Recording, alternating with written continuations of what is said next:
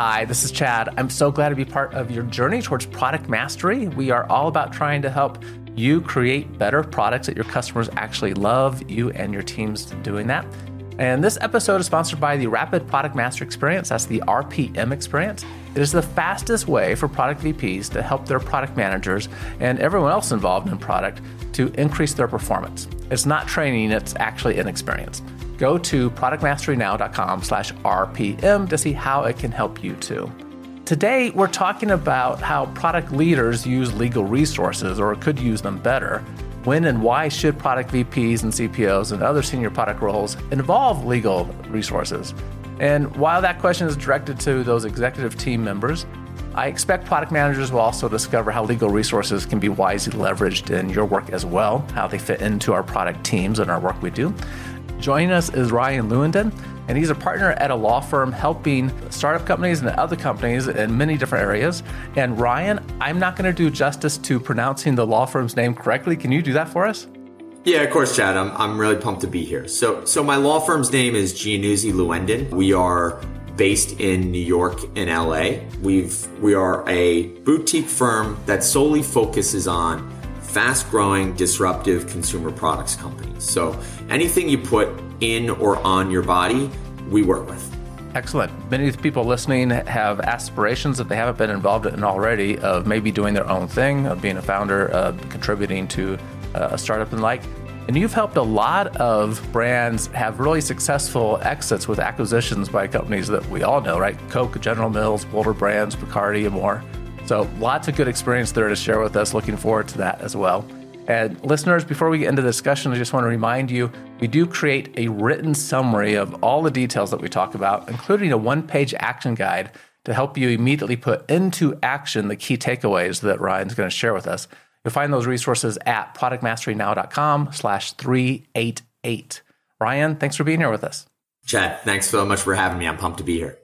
So looking at the law firm a little bit, just want to get a context for what your focus is. We have talked a few times in previous episodes about intellectual property. I'm sure the firm's involved in that. Give us a better understanding of what kind of law you practice. The type of law I practice is it's an inch wide and a mile deep in terms of the subject matter, right? In terms of the focus of consumer goods, but it's pretty broad in terms of the legal practice, right? So I'd say that, well, first, let me start off by telling you how we got here, and that'll sort of inform what we do, right? My partner Nick and I, we ended up being the first lawyers for vitamin water.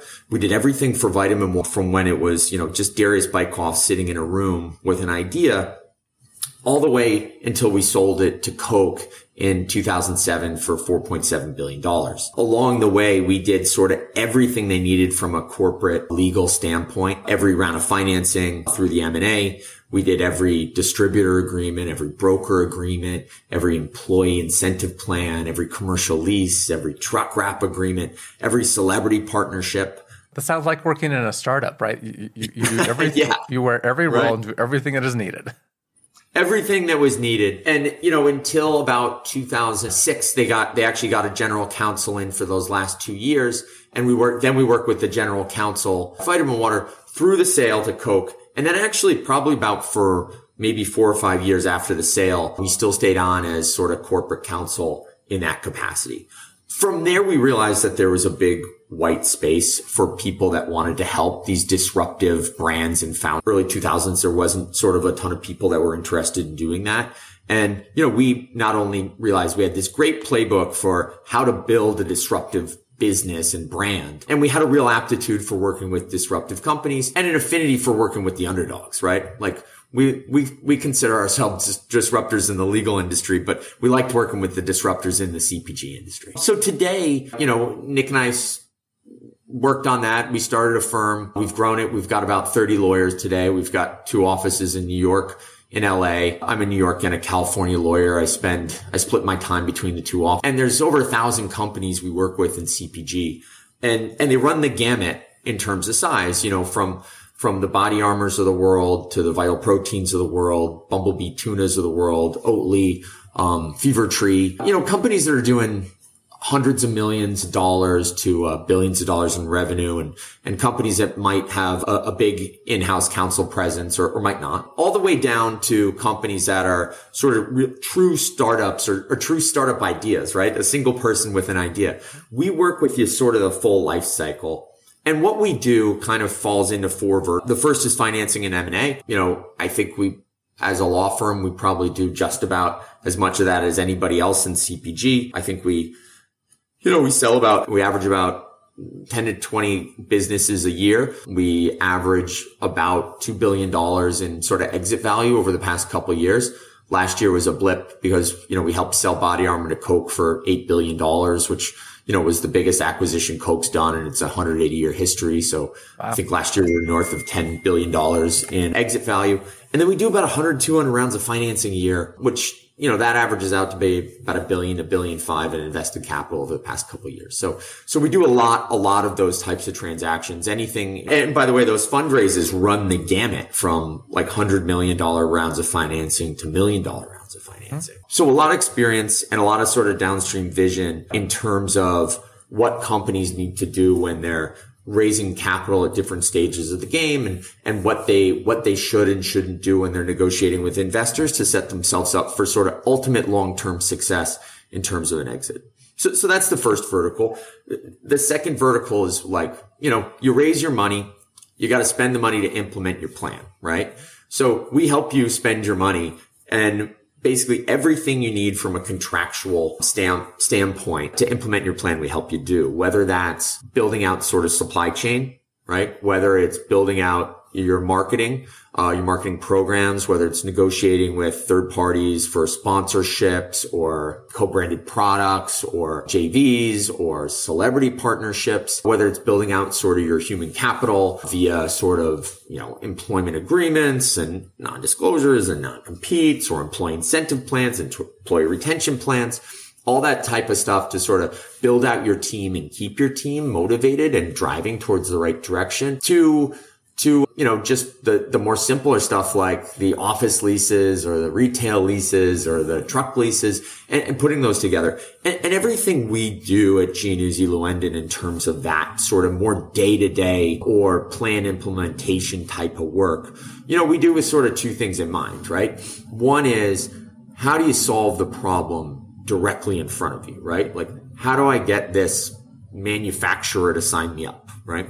How do I get this celebrity to come in and partner with my product, right? And we help you solve that. But we also help you do something else, which is solve the problem down the line. And, via our sort of experience, and which I think is quite honestly one of the most unique experiences from a legal perspective, our experiences of taking a product and a brand when it's very early on and helping it grow over 5, 7, 10-year period, helping it grow all the way through an exit. We help you solve the problems in front of you. How do I structure this supply relationship? How do I structure my deals with my employees? How do I structure this celebrity co-brand so that these things are an asset to me, not a detriment, an asset to me when a sophisticated investor or a purchaser of the company comes and looks at it. And we have that experience and that checklist and circling that knowledge just from doing that, over and over and over again through, 15 years. And Ryan, it's because of that experience that I wanted to talk about. How does, start help our product leaders think about how to engage legal services better? And specifically, the reason why I reached out to have this conversation with you, because of that great experience that you bring so much of the picture of helping us with the problems of actually getting a new product into the marketplace, whether that might involve internal resources and using them better, or M&A if we have to build out supply chain and the like. Product leaders have experience with having to build some of these things out. When I've gone into organizations and have done innovation assessments for them, sometimes I uncover barriers that are in place in the organization, right? And then when I talk to the VPs about, well, give me an example of something that is a great innovation that has happened here in the last couple of years. Usually there's a theme associated with that goes something like, well, we didn't tell anyone that we were working on this until it was too big for anyone to stop it, because there's these barriers in the organization that would have stopped it.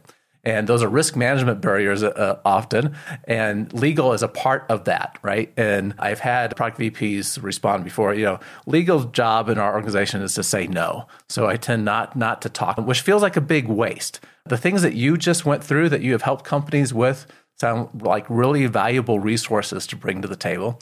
And instead, how can we work with legal so they can help us do something new and say yes in a way that helps us and be part of the solution and not just say no?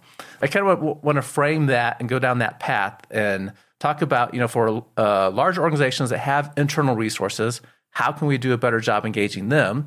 And also even they use, like in your examples, they use external resources for specific things. And smaller organizations probably are just using external resources. And you might have some examples and stories along the way, but let's start there. How can we do a better job engaging legal resources to help us create a new product? I love that you brought that up.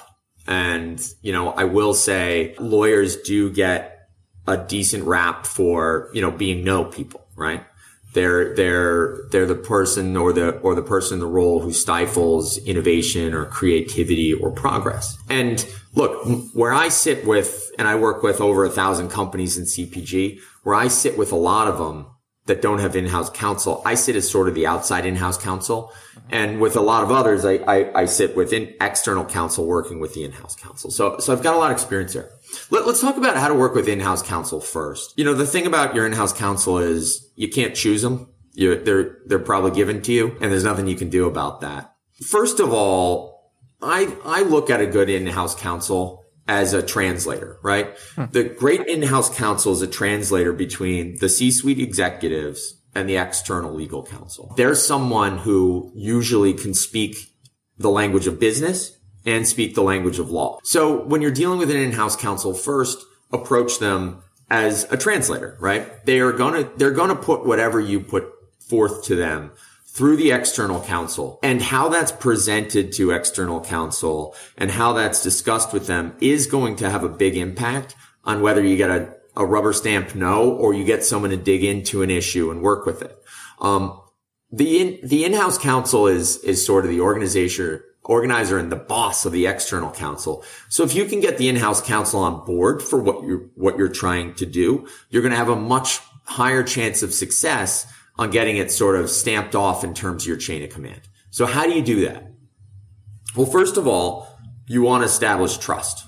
You want to establish trust with your counterparty. So hiding from them or hiding parts of the story or hiding the ball from them is probably not going to get you to where you want to go. Lawyers are taught to sort of suss out situations, right? They're taught to look for what's not being said or what's not being thought of or what's not being where the attention is not being given. They're taught to look around those edges.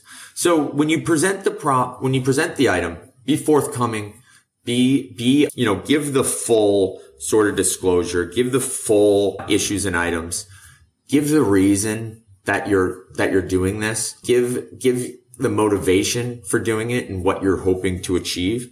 And quite frankly, what will help you is if you can think through the negative sides, right? First, hey, you know what?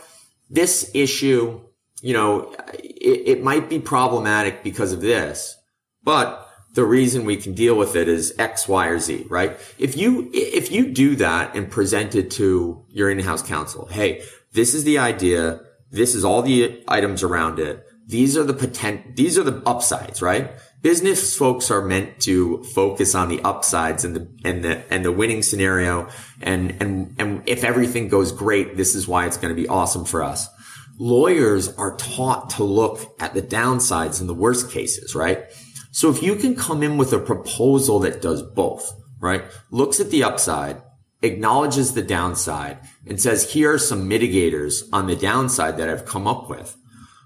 Now you've done a lot of the in-house counsel's job, right? You've taken out part of their assessment.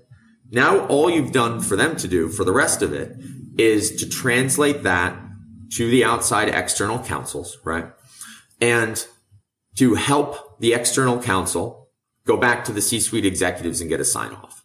Transparency, full disclosure to them, and then a thought process on What are the benefits? What are the detriments? How do we minimize the detriments? And having a couple beers with the in-house counsel on the off hours probably wouldn't hurt either. It's just like anything we do in a product role, those cross-functional relationships that we have are so very important for us being successful, right? Influence that we gain over others to be able to push an idea forward is critical. Having that influence with our legal resources is important too. We'll be back in just a minute. This podcast is sponsored by the RPM Experience, the Rapid Product Mastery Experience. In just 9 weeks, meeting 75 minutes a week, product managers, teams, and leaders become product masters, creating more value for customers, their organization, and themselves. You will build a broad foundation of product management knowledge, get everyone on the same page, while also improving collaboration and renewing a focus on the customer, all resulting in higher performance. Participants feel empowered and more confident about their work. They learn how to create value for customers and revenue for their organization. One product leader who used the RPM Experience across a global organization said it is the only training that provides an integrated product management perspective. It did exactly what I needed. Many organizations have benefited from the RPM Experience, and you'll find them listed at productmasterynow.com/RPM. Go to the same URL and schedule time to talk about how Chad and his team can help you and your organization. Can you give us a little bit more information about this relationship between internal counsel in-house and external? At what point in a project, right? So if you're in the role of our internal counsel, I come to you, I do a good job of putting together my proposal. We're thinking about this sort of project. Here are some of the risks I see. Here's how I think we might be able to mitigate them. Here's the potential, why this is a good thing for us to go after. I might be able to tell you, right? I already know that this executive is going to have trouble with this sort of issue over here, but I think we have really good support over here, and try to give you this full picture. At what point are they likely to engage external counsel as we go through this project, and why? I always say, look, a great in-house counsel does almost no legal work.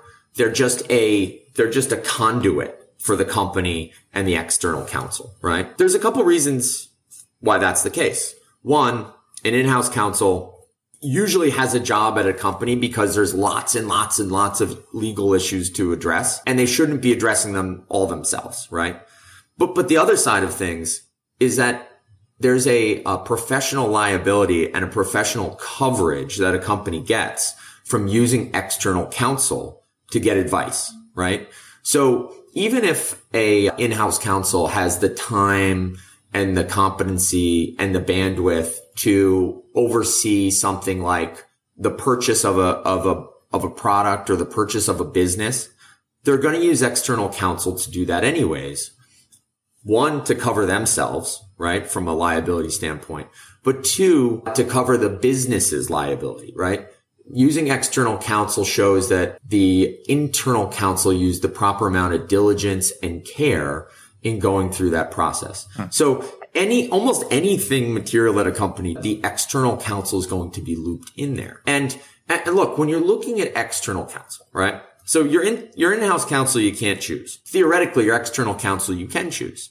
So when you're looking to get a concept or an idea that's disruptive or innovative or game-changing or just outside the box, when you're trying to get that passed and you're trying to get that approved and you're trying to get it analyzed for sort of internal controls, picking the external counsel who's going to do that can be extremely important, right? It's going to depend on a lot of different things. One, it's going to depend on, are you talking to a subject matter expert in what you're doing, right? Does that counsel who you're speaking to have contextual basis for what you're doing or not? Are they domain experts? Yes, absolutely, right? I mean, like law is not like every other degree. You don't really specialize in terms of law, right? Like you don't come out with a law degree in corporate law or trust and estates or litigation. There's no specialties, right? All lawyers come out of law school with like a general degree. And then you garner your experience in what you do, right? Like if you're selling or buying a company, you definitely want to use me. If you need to go to court, you absolutely don't. I would have no idea what I'm doing in a courtroom. It's just not what I do, right? So when you're speaking to external counsel on a project that might be outside the box or unique, the first thing you want to do is you want to find someone who has some contextual basis and who isn't starting from scratch, right? Lawyers are typically risk averse. If you are interfacing with someone who does not have a great grasp on the industry or the idea that you're putting forward, you're probably going to get a pretty quick no, right? Because the fact is that it's always easy to say that there is risk because there always is risk, right? It's much harder to understand the dynamics and the nuances and the particularities of a certain situation and to say, well, there's always the chance of risk, but here, or here, those risks can be lessened. And you only develop that through having a contextual understanding of the subject matter industry that you're in. Okay. The other things you want to look for are you dealing with someone who's interested and engaged on your project? Do they usually operate in the area that you're in? Is the firm that you're speaking interested in the types of matters or clients that you're working with? Or are they interested generally in something that's smaller or bigger than you're working with? All those types of things, right sizing the fit in terms of your experience with outside counsel is going to have a drastic difference in terms of the answers you're going to get, right? You could probably go to 4 or 5 different firms and lawyers and get 4 or 5 different answers to the same question. So right sizing that fit and that experience, I think, is the primary thing you can do in terms of legal to get to where you want to go. Excellent. So some good insights there about working with the in-house counsel, preparing that full rounded picture, and the external counsel, knowing what to expect from them and picking the right counsel to help with domain experience and expecting that they might come back to say no. So that's why that's a really important question for us. So a specific example, and you might have one that you want to offer, right? I'm thinking of maybe we're going down the path of creating what we believe might be disruptive to our industry. And we're looking at options for building that out ourselves and maybe an acquisition that we could do instead to help with some speed here. And we come across some companies that might help with the speed aspect that could be possible acquisitions for us. And at that point, it certainly makes sense to involve legal to be discussing this is on our radar, something that we might want to be doing soon. For that kind of scenario where we're looking at this buy versus build thing, and we've decided maybe the acquisition is the right path to go down, what should we be bringing to our counsel to help us think through this? Sure. When you're looking at buy versus build and you're focusing on build, there's a couple different things to think about, right? What's the competitive moat to that industry or to that product, right? Why is this particular company or brand or product situated in a manner that paying for it outright outweighs the benefit of internally developing it, right? What are we, distilling down what you're really getting from the purchase of that product or company is going to help inform that analysis, right? In consumer goods, there's a number of different assets you're buying, but generally it's the brand, right? So it's the trade dress and the trademark. It's the sort of customer list and customer affinity to that brand. And then it's, the IP associated with it, right? It's your trademarks, it's your trade dress, it's your trade secrets, and it's your patents and sort of other IP. And for every purchase, that's not necessarily the case. Sometimes you're just buying an opportunity or you're buying sort of a quickness or an ease to market, right? Instead of necessarily buying IP. And all those things differently inform the structure and the timing and also sort of the amount that you should be willing to pay for one of those types of companies. Okay. Yeah. Good things to think through. As we're talking about this, I keep revisiting something you said earlier in my head here, which is the networking aspect, build the relationship. I have a gut feeling that there's some people listening that going, I'm not going to talk to legal until I absolutely have to. But it feels like, when you were describing your experience with Vitamin Water before and other work that you've done, tremendous resources there to consider options, right? If we need to manufacture, like, oh, hey, legal counsel, certainly our external legal counsel, probably has relationships in place that could speed things for us. They probably have some expertise in putting together supply chain relationships before and some things that we can lean on that would be helpful. And so there seems to be some advantages here in engaging those resources sooner than later. To kind of wrap up, I want to revisit that about, well, how can we build that relationship with our legal counsel in a way that helps us to gauge a little bit how we approach them, how we work with them, maybe get over some fears about engaging them in the first place or too early, right? Well, when should we be bringing in these resources? Yeah. Look, I mean, I'm in this situation all the time, right? I'm getting something delivered to me that they want a legal sign off on. And you can sort of tell on the other side that there's nerves there about it, that they want to get it signed off on. They want to get it done. They're concerned about it getting squashed. And you can tell maybe you're not getting the full story or you're getting it at the last moment. Look, lawyers are risk averse. If you give it to them at the last moment, it's going to make it harder for them to analyze it, not easier. Giving, a heads up, coming in earlier. Hey, just so you know, nothing to do on this now. I got something I'm working on. It's this. I'm going to bring it to you when it's fully formed. And I would love for you to do a deep dive on this with you and let's go through it together, right? Because the lawyer's always going to do their own assessment. They're always going to feel they need to. And again, look, building trust with that in-house or external counsel, if you're the project manager or the project leader, is super important, right? If they say, hey, this is coming to me from this person. I know them. I know I understand them. I know what their motivations are. I know where they're coming. Right. I know what their angle is. All those things, like if they feel they understand you, that's going to make them more calm. It's going to make it easier for them to try to figure out that they have a full grasp of what's happening. And it's definitely going to put you in a position where that analysis and that outcome can be done a lot more quickly and a lot more efficiently.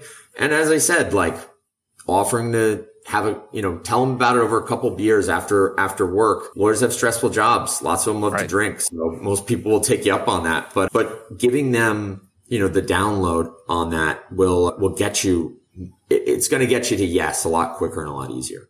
Yeah, definitely. Take your counsel out for a drink and talk over that instead. And at the office, that certainly does help. So, okay, this has been very helpful information. We have resources in organizations to help us. And as I kind of framed this earlier, the expectation that legal is there just to say no. So why bother involving them? I think we're missing out on opportunities. And what we just talked about with giving them a heads up about, here's what we're thinking about now. It's not fully fleshed out yet, but I'll come back when we have more information. Build that relationship with them. Don't blindside them. They have relationships and experiences to really be helpful. As listeners know, we love an innovation quote. What did you bring for us, and what does that mean to you? It's Thomas Edison quote. It's simple. It says, there's a way to do it better. Find it.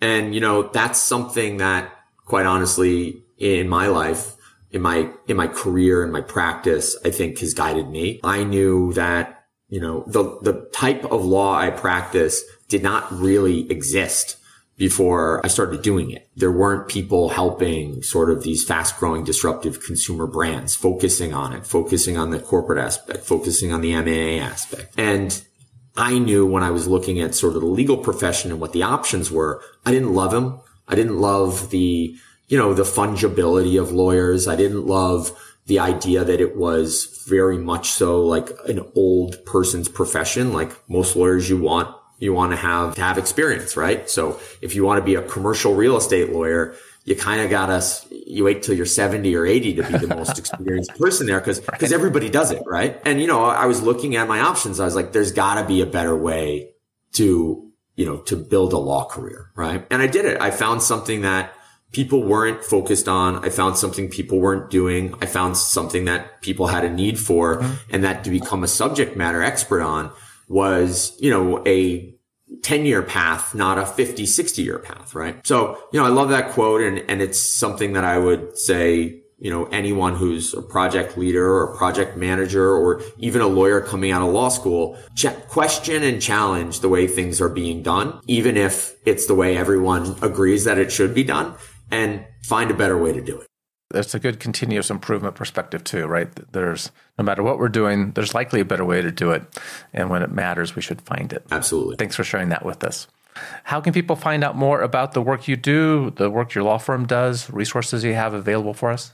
Well, you can find me on LinkedIn or Instagram just by my name, Ryan Lewendon. My law firm's website, you can look us up. It's www.gllaw.us, or you can shoot me an email. Email address is Ryan, RYAN, at gllaw.us. I'm glad you chose a URL for the domain that is easy to know, because I struggle pronouncing the law firm properly. So, you're not the only one. Give us the name one more time. It's Giannuzzi Lewendon.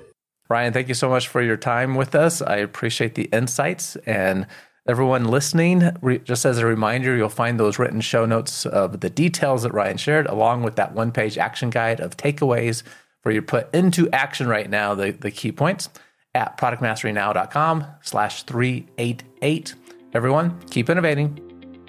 Thank you for listening to Product Mastery Now, where product leaders and managers gain product mastery through practical knowledge, influence, and confidence. By listening, you are becoming a product master, creating products customers love. Find additional resources at productmasterynow.com. Keep innovating.